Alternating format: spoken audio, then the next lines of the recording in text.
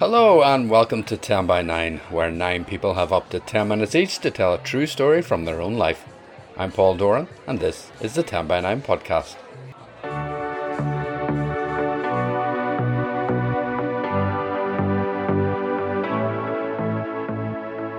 There are 3 fantastic stories on this podcast for you, 2 recorded in Portstewart on the theme I Remember When, and 1 from the archives, from the dark days of 10 by Zoom.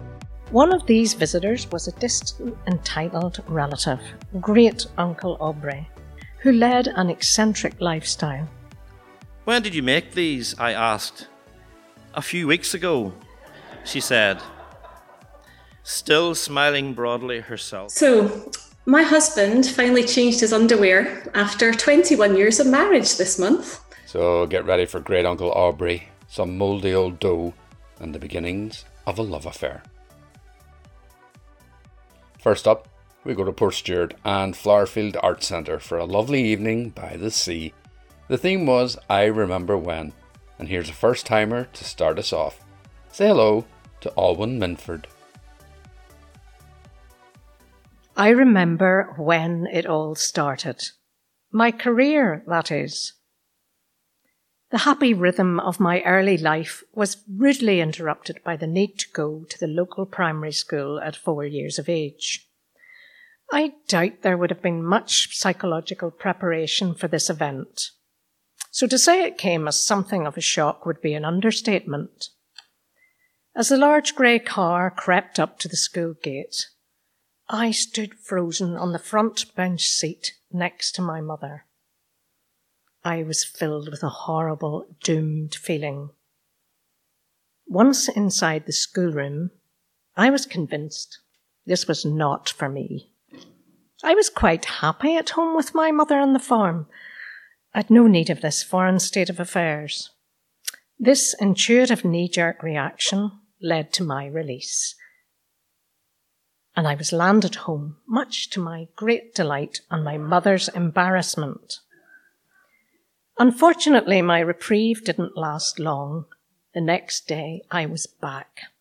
My lovely teacher, who must have been very experienced in these matters, met me warmly and siphoned me off into the store with the art materials. I was left to play with all these goodies. This was more like it, more what I had in mind. I was under the impression that this was where I might stay and not have to engage with the hard stuff of schoolwork. Alas, again I was mistaken and gently restored to the classroom. By now it was sinking in that I didn't have a choice in the matter. I duly aligned myself. My distaste for school, nevertheless, lasted for the duration of my school career until I was 18. I felt like a square peg in a round hole. It was not a natural fit. My initial career path was influenced at a very early age. Even though my mother had been a nurse and had a desire that I would follow in her footsteps, I know I made my own decision. The reason that I know this is because of an event that took place in our home one Christmas. Christmas was always a very busy time with a constant flow of visitors and an ample supply of gorgeous food. My father and mother were very sociable beings, and they liked to include anyone who was on their own in our celebrations. This often led to no room in the sofa and standing room in the living room. As a child, I wondered who these people were and why they needed to be there. Now it makes total sense and seems like the kindest act in the world. One of these visitors was a distant, entitled relative, Great Uncle Aubrey, a very learned, erudite gentleman who led an eccentric lifestyle. He was a traveller of some kind and spoke fluent French. He lived about 3 miles from us, down a lane in a small shack of a cottage with an outdoor toilet. At night, he peed into an enamel bucket with a blue strip to save him from going out into the cold. He took up residence on the beige-pink sofa and gave forth on many subjects.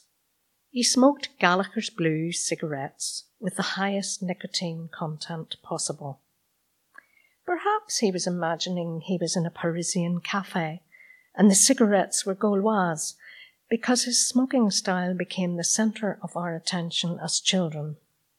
He smoked and allowed the fag ash to accumulate so that it would hang perilously on a cliff edge. Then if he didn't rescue it, which he often didn't, it would drop off and hit the sofa or the carpet, singeing a hole as it landed. Our game was to see if we could catch the fag ash before it landed by rushing in with an ashtray under his chin.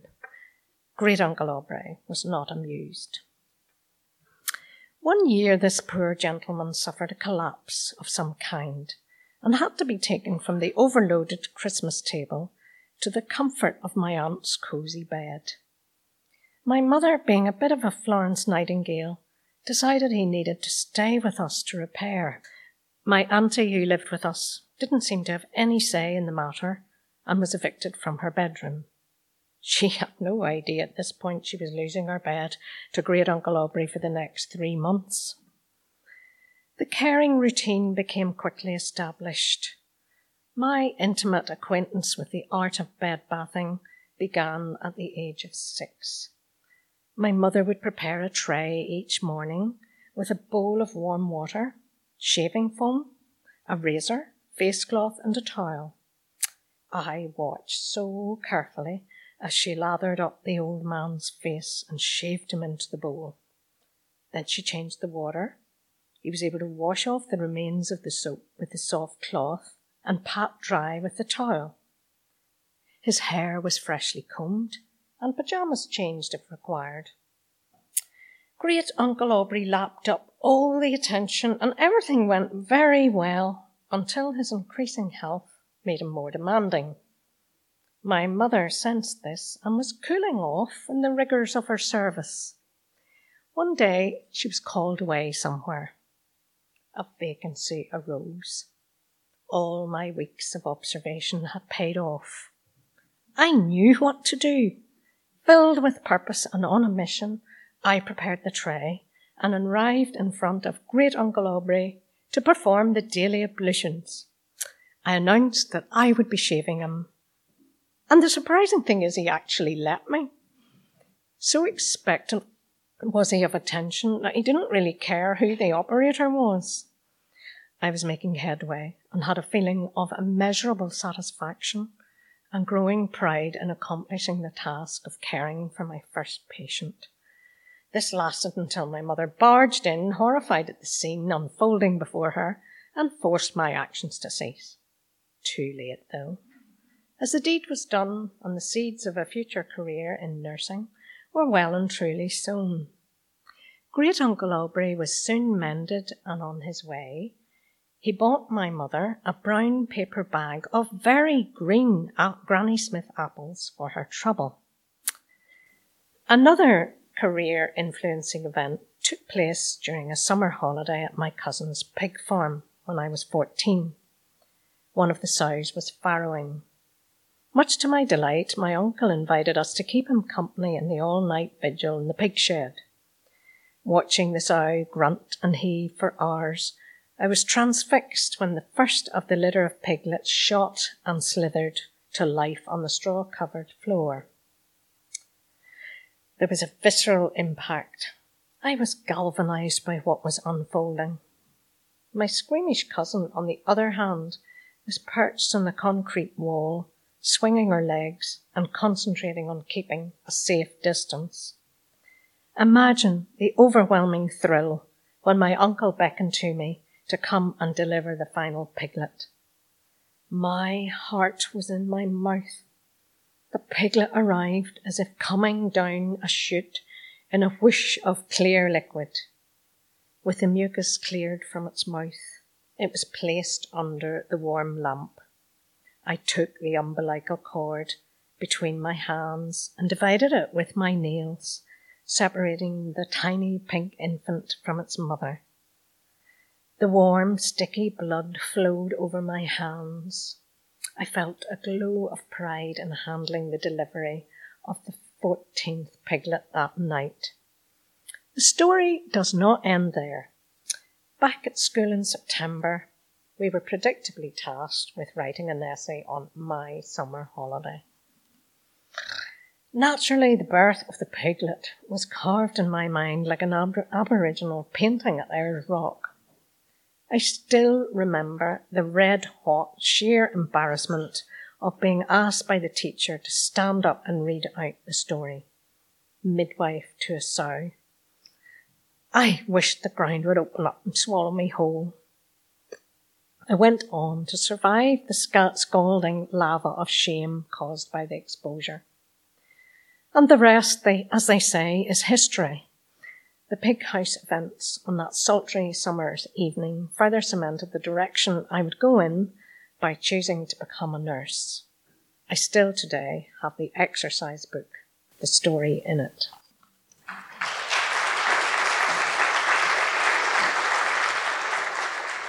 Thanks so much, Olwen. What a great initiation into the world of nursing.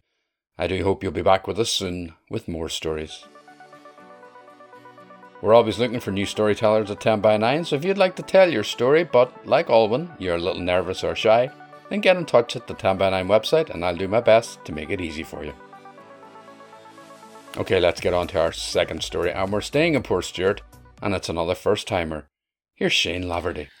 I remember when a wee girl came up to me in the canteen one day. She sniffed and sneezed, a quick back of the hand wipe. Looking up with big brown eyes and an eager smile, she held out her hand. In the middle of her palm was an iced bun, a kind of fairy cake type of thing. The icing had run off slightly to one side, but it looked, well, quite bun-like, actually. "Would you like a bun, sir?" I was a little apprehensive, yet delighted with this kind gesture, as it was made with sincerity, and I was the only one being offered a bun in the assembled company of teachers and classroom support staff huddled around the canteen staff table. You see, these little gestures are what teachers really love because it reflects a certain popularity amongst the children. Kudos. Coy glances towards the staff and a little self-indulgent chuckle. "Well, thank you so much, Emily. This is a lovely gesture." I somehow felt special in that moment. I was the chosen one, the subject for Emily's random act of kindness, which I had so often encouraged in school assemblies. "When did you make these?" I asked, to keep the conversation going as I smiled a little smugly towards the staff at the table. "A few weeks ago," she said, still smiling broadly herself, and obviously feeling very satisfied that the headmaster was considering her meagre offering. I hoped she hadn't noticed me gulp at the potential culinary disaster that lay ahead. I knew my limitations and I wasn't good at mouldy old dough. Like the iceberg waiting for Titanic, I thought. "A few weeks ago," I stammered. Laughing nervously, I glanced at staff, now trying to control their heaving guffaws and giant belly laughs. I scanned the bun for signs. I remembered Dougal in Father Ted. It was either small or far away. On this occasion, it was both, as I strained and squinted. Too small and too far away to make out whether the icing was off colour by design or decay. I gently squeezed it as I spoke, all the while trying to stay positively engaged with the proud little girl. Squeeze test inconclusive, I thought. Was that something moving or just a loose crumb? "Where have you kept it for a few weeks?" "In the Quality Street tin," she said through smiling white teeth, waiting expectantly for my first forage into what I now felt could be a dodgy little fairy cake. Quality Street tin. My mind cascaded backwards as I remembered the day my sister Jane offered Aunt Peggy and Mrs. Dunlop a piece of Ma's Christmas shortbread from the Quality Street tin. That was some tin, A big white £2 quality street tin. Shrinkflation, I thought. It was now the month of May, and I remembered it was Mouldy. Mrs. Dunlop's face was like a bulldog chewing a wasp, and Aunt Peggy might as well have swallowed a wet tissue as she headed like a blue bottle for the bathroom.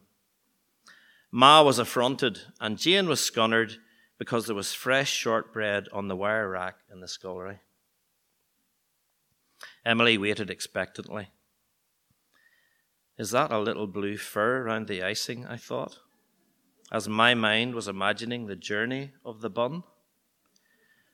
Probably in the school bag for the last fortnight, or worse still, in the lunchbox getting all sweated up over half-term. I imagined the many little fingers that may have perused this pastry in preparation for its journey to my unsuspecting, until 5 minutes ago, palate. Who has raised it lipwards only to reject and replace it at the last gasp, literally breathing the latest version of cold and flu virus, itself inoculated so that it can reap its sickly dividend upon my person? Eyes flitting to eagerly awaiting staff, themselves now unashamedly basking in the glory of my predicament with suppressed convulsions. I can't let the wee soul down, I thought. I gulp and hold my breath as I plunge my teeth through the rocky, vulcanized icing and into the mantle. Then onward to the outer and then inner core. Taste buds are furiously trying to send signals to my brain. Aversion, mouldy, Mouldy, stewch, abort this mouthful, get rid. But I just couldn't spit it out. I'm the boss. I'm the one who always blurts on about manners and kindness and giving. She has shown it all in her little gesture. I swallow against all the odds, overcoming the natural propensity to gag a little. I'm not a celebrity, so why am I here, I thought. Hey, that wasn't so bad. It's done and dusted, and I managed to gurgle out a thank you that was lovely, Emily Eccles, and you have a perfect name for making buns. Her eyes light up and her smile broadens. Turning towards me again, she holds out her hand. Would you like another bun, sir? Staff exit left and right. I'm literally tongue-tied, taste negative. I think fast. Miss, sir? Emily looked puzzled. Yes, Miss deserves one. Emily, try the office. There are 3 of them there. I'm sure Miss will be thrilled by your fairy bun. Oh dear, what's happening over there in the playground? Headmaster exits right. A near miss isn't always that bad after all, I mused.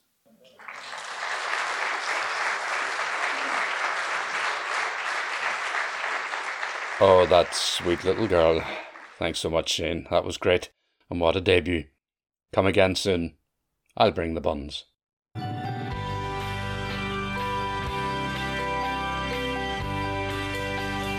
As you know, 10 by 9 is always free and always will be, but I just want to say a big thank you to everyone who's donated via Patreon or over the years has given at the live event via Story Pig, our big China piggy bank. It's really appreciated and helps keep us going. Okay, on to our third and final story on this podcast, and it's a blast from the past. Long story short, I had to email one of our Zoom regulars in Scotland this week, and it reminded me there were some of her stories from lockdown days which hadn't featured on the podcast. She's a brilliant storyteller. Here's the amazing Gyda Meeten. So, my husband finally changed his underwear after 21 years of marriage this month. I mean, he's not completely disgusting. He has changed his pants almost every day of those 21 years. But each pair has borne a striking resemblance to the briefs his mother bought him after he left nappies behind. The other week, he suddenly announced that he was going to try boxer shorts and came back from the shop with a 6-pack of tartan undies, which he modelled with great pride and the slightly strange announcement that his nether regions had never felt more free. So after 21 years of me trying very hard not to make eye contact with those hated black briefs, a whole new era has arrived. And you might wonder where this is going and what it has to do with peace. And I promise there is a connection, because you see, I'm not a very peaceful person. I once spent a day in supposed retreat and meditation where I clenched my teeth so hard with the effort of trying to be still that my jaw hurt for days. I have a dream of myself dressed in serene white linen, writing beautiful prose in the perfect moleskin journal, but instead I'm likely to be found in a crumpled t-shirt with my cardigan on inside out, burning soup while typing distractedly into my phone. Luckily, I had the sense to fall in love with a very peaceful person indeed. A dear friend who knows us both well has described him as the steady drumbeat to my mad improvisation, and she's not wrong. This is the guy who left the replacement caravan windows on the dining table for 2 months because he just stopped noticing them, or whose response to most of the COVID-19 stuff has genuinely been to refuse to let any of it in to trouble his peace. And that actually works 90% of the time. He's not an idiot, he just has a superb ability to protect his own equilibrium. We met when I was a teenager, when through a complicated set of connections, his group of English teenagers and my group of Scottish ones formed a bond across the border. The English boys would make the trip up to Scotland, piling into their beaten up vehicles with hiking boots, tents and rucksacks to climb our superior mountains and meet some superior girls. My parents, God bless them, had a large living room with space for 4 or 5 lads to unroll their sleeping bags on the floor and a relaxed attitude to having kit drying on the banisters. The disadvantages for them, a shortage of hot water and the stench of wet tent lingering for days, were outweighed for me at least by the opportunity to be part of a whole new social set of boys I hadn't grown up with and who'd never known me in my braces and acne phase. I pretended to love climbing Munros and camping out on the side of lochs well enough that I fitted right in. We were an intense bunch. They were charismatic Pentecostals from a church that prayed in tongues and had supernatural experiences, and we were good Scottish Presbyterians who were in equal parts terrified and intrigued, like kids entering a haunted house. Charlie was 6'3" and had to remove the driver's seat of his yellow vintage Mini Cooper and sit on the back seat to drive it. Chris once made us eat nothing but Burger Kings and Kit Kats for a whole weekend as he'd managed to game some kind of offer on the label of the biscuits and get us free cheeseburgers. Ben had stories of partying hard in Liverpool and nights in the cells before finding Jesus. And Andy, well, he was the quietest and most normal of them all. At their church meetings, we'd start with an hour of freeform worship, the total opposite of our well-regulated hymns and psalms, with our black-suited elders in the front seats. People would cry and shake, and sometimes they'd lie full length on the floor. The singing was passionate, the fervour impressive, and I was mostly freaked out. And here's where Andy's peacefulness started to make an impression. My initial sense of him had been that compared to Chris, Charlie, and Ben, he rather faded into the background of all the drama. And in fact, when we first met, I thought he was really boring. It's fine, he thought I was a bit of a snob and a bit aloof. He was a man of few words, but when he did speak, he was gentle and funny. He had good strong hands and just the right amount of blonde hair on his tanned muscular arms from a summer of gardening work. His curly hair, now sadly long gone, was in a centre-parted 90s curtain style. And I found myself, during those scary church meetings, drawn to his calm. I felt like if I could just stand or sit beside him, nothing too freakish could happen. He was steady, and his spirit seemed to be at ease. So, in the years that followed, there were more road trips and more mountains climbed, and I started to feel as though I didn't want to sit beside anyone else. He was just good at being himself, and that self was profoundly peaceful. He made me laugh, and he made me feel safe, and I was calmer in his company and even started to believe that I could wear linen trousers. The problem was he was so peaceful that he often didn't notice quite what was going on around him, and my flirting skills, which I've described in a previous story, were proving decidedly ineffective this time round.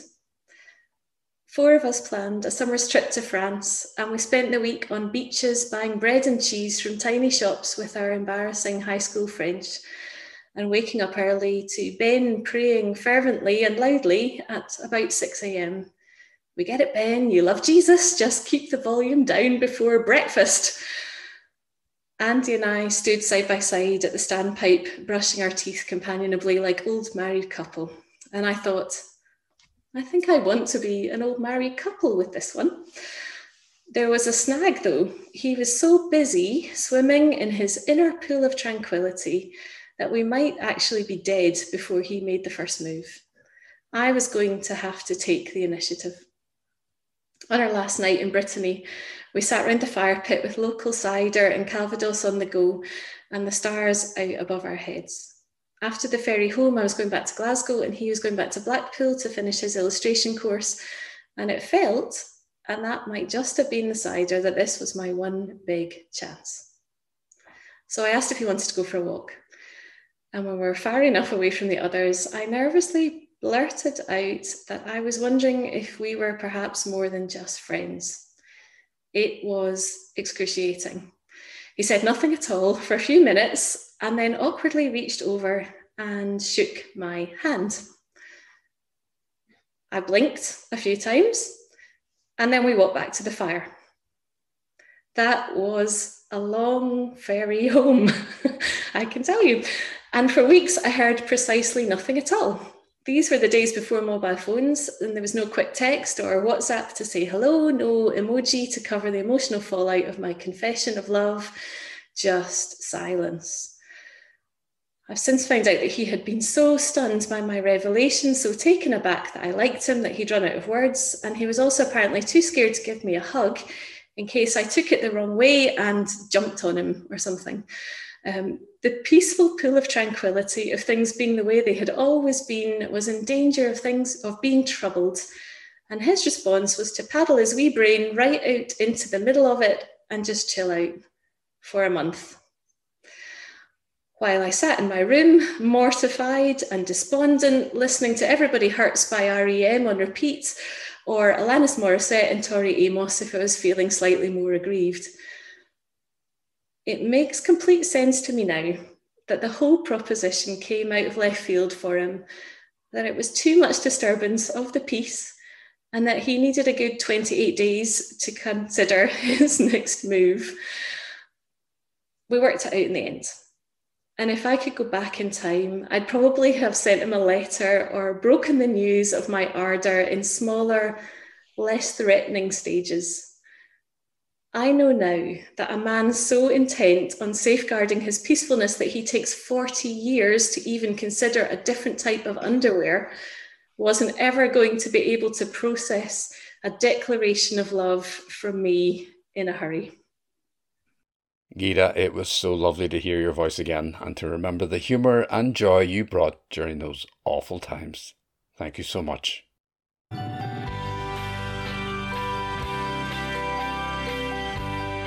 And that's it for this podcast. Check out all the 2024 dates on our website. I can't believe I'm planning so far ahead. And mark them in your diaries. Be sure to keep tabs with us on Twitter, Facebook and Instagram for any updates. Thanks to everyone who makes 10 by 9 happen. The fabulous Leanne McConville, Margaret McClory and Chris O'Donoghue. There would be no 10 by 9 without them. Thanks of course to the beautiful people of the Black Box and Flowerfield and our amazing supportive audiences everywhere. Thanks to all our brilliant storytellers who continually offer us wonderful glimpses into their lives. We are truly grateful. But the biggest thanks this week goes to Olwen Minford, Shane Laverty and Gyda Meeten. I'm Paul Doran and I'll be back with another podcast soon. But for now, bye bye.